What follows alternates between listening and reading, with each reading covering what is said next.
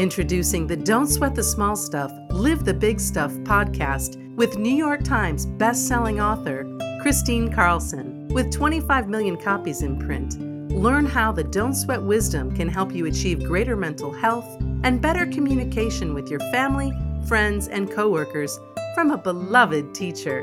Rediscover your passion, joy, and self-compassion to awaken your most vibrant life.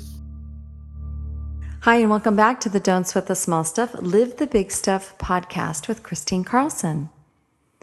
Let's go ahead and take our golden pause. So wherever you are, sit comfortably with your legs uncrossed and your hands open on your lap and your shoulders back. Or if you're sitting Indian style on the floor, lean back, but sit upright. Don't slump. Allow all of your oxygen to flow freely into your chest and your lungs with an open heart. So let's go ahead and begin to breathe. Breathe in through your nose, allowing your chest and your belly to expand fully, taking in the maximum amount of oxygen. And as you exhale, let go deeply, letting go with a sigh, letting go with any kind of frustration that you might feel. Just let it all go and allow yourself to relax. This time as you breathe in golden sunlight to every cell of your being, all the way to the top of your head, to the tips of your fingers and toes, everywhere. Pure golden sunlight. And as you exhale, let go deeper and relax. And this time as you breathe in pink, yummy love everywhere in your core, all the way to your legs and your heart, and just allow yourself to expand in pink love. And as you exhale, let go of fear. Let all of the fear go in your body. Just let it go and relax deeper. This time as you breathe in, place your hand on your heart, activating your heart, opening your heart, and think of anything, just one small thing to be grateful for, and just fill your whole heart and your body with gratitude. Breathing in gratitude and exhaling and letting go. One more deep breath. All right, so let's open our eyes. Now I'm going to talk about the power of what it means to have a reflective mind. So the power of reflection. And I got this idea from Don't Sweat the Small Stuff about money, spiritual and practical ways to create abundance and more fun in your life by Richard. So there's a chapter 27. It's called Use the Power of Reflection. So reflection is one of the most underused yet powerful tools we have for success. It turns out that reflection is a passive way to pinpoint solutions and strategies with the least amount of effort or wasted energy. It's the opposite of trying hard or forcing yourself to have an answer. The reflective mind is more a matter of allowing an answer to unfold right before your eyes, often with little or no effort on your part. Doesn't that sound wonderful?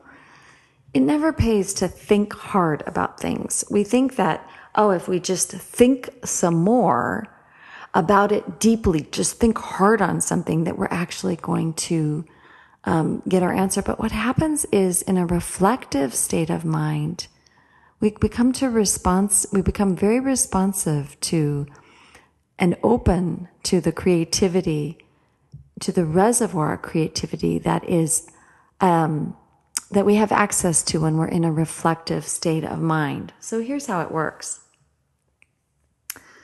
Reflection is simply a matter of getting out of your own way. That's all it is. It's about quieting down your mind so that the answers can arise within that quietness. Often when we're looking for an answer, we turn up the volume of our thinking, as I was just talking about. But this might be called active problem solving, We think, and then we think some more. We get personally involved in the process. We take the credit for finding solutions and the blame when we cannot. But for the most part, when we're actively thinking, we're thinking about that which we already know, that with which we are familiar. We try to solve a problem at that same level of understanding that initially created it. And often we go around in circles, don't we? But one of the benefits of reflection is that it enables us to get our egos out of the way. In a quiet state of mind, we're able to see things clearly, including our own contributions to problems. We can see new ways of doing things and the ways that we get in our own way. We can see those too. So reflection allows us to sense our self-imposed limitations, our limiting beliefs, to look at those, and some of the blind spots in our thinking, those blind spots that are in the dark. Reflective thinking is what allows the light, like a prism, to shine through to that negative form of thinking. So people who regularly use reflection understand that we are connected to and a part of a deeper intelligence. This quiet source of wisdom is available to all of us in unlimited doses because it's always present. The only factor preventing us from hearing or being connected to this wisdom is the noise chatter of our own thinking. When we turn the volume of our thinking down, we can begin to sense this deeper intelligence. This is reflection. You know, if you're engaged in an interpersonal conflict, this is how it works. You can get in your mind and you can blame this person for virtually all of your problems, can't you? It could be your spouse, it could be your coworker, it could be the person standing next to you in the line at the grocery store. Probably not that person, but you could really begin to create a story in your head about all the things this person does to create problems for you. But the more you think about it, and the more you are convinced that this person is doing that, the bigger the problem gets. So instead of doing that, what you could do is go ahead and take a drive, go for a walk, clear your head of that kind of thinking, whatever it takes to clear your head. Sit down and breathe, do a golden pause. And then as you allow yourself to slip into quiet mind, as you allow all of that to let go, what inevitably arises is a sense of compassion. And as you access that compassion and that deeper intelligence within you, it's softer. It's the wiser part of your mind. Then the resistance, the path of least resistance, the resistance drops and the path of least resistance becomes clearer.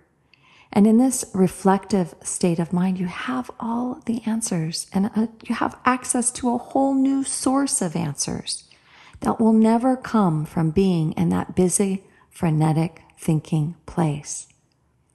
Success is often a function of doing something exceptionally well or more creatively than it has been done before. And reflection is a powerful tool to bring this about. It's a powerful vehicle to access your highest creativity, your best creative solutions, and moreover, to access the deepest part of your intelligence, your emotional intelligence, the wisdom that is in all of us, and that we have access to through the power of reflection. Thank you so much for listening. Have a wonderful day. Thanks for listening to Don't Sweat the Small Stuff, Live the Big Stuff with Christine Carlson. Chris invites you to join her for the brand new What Now program, a 6-week offering carefully designed to take you on your own unique journey through life-altering transition and lead you to self-discovery and your most vibrant life.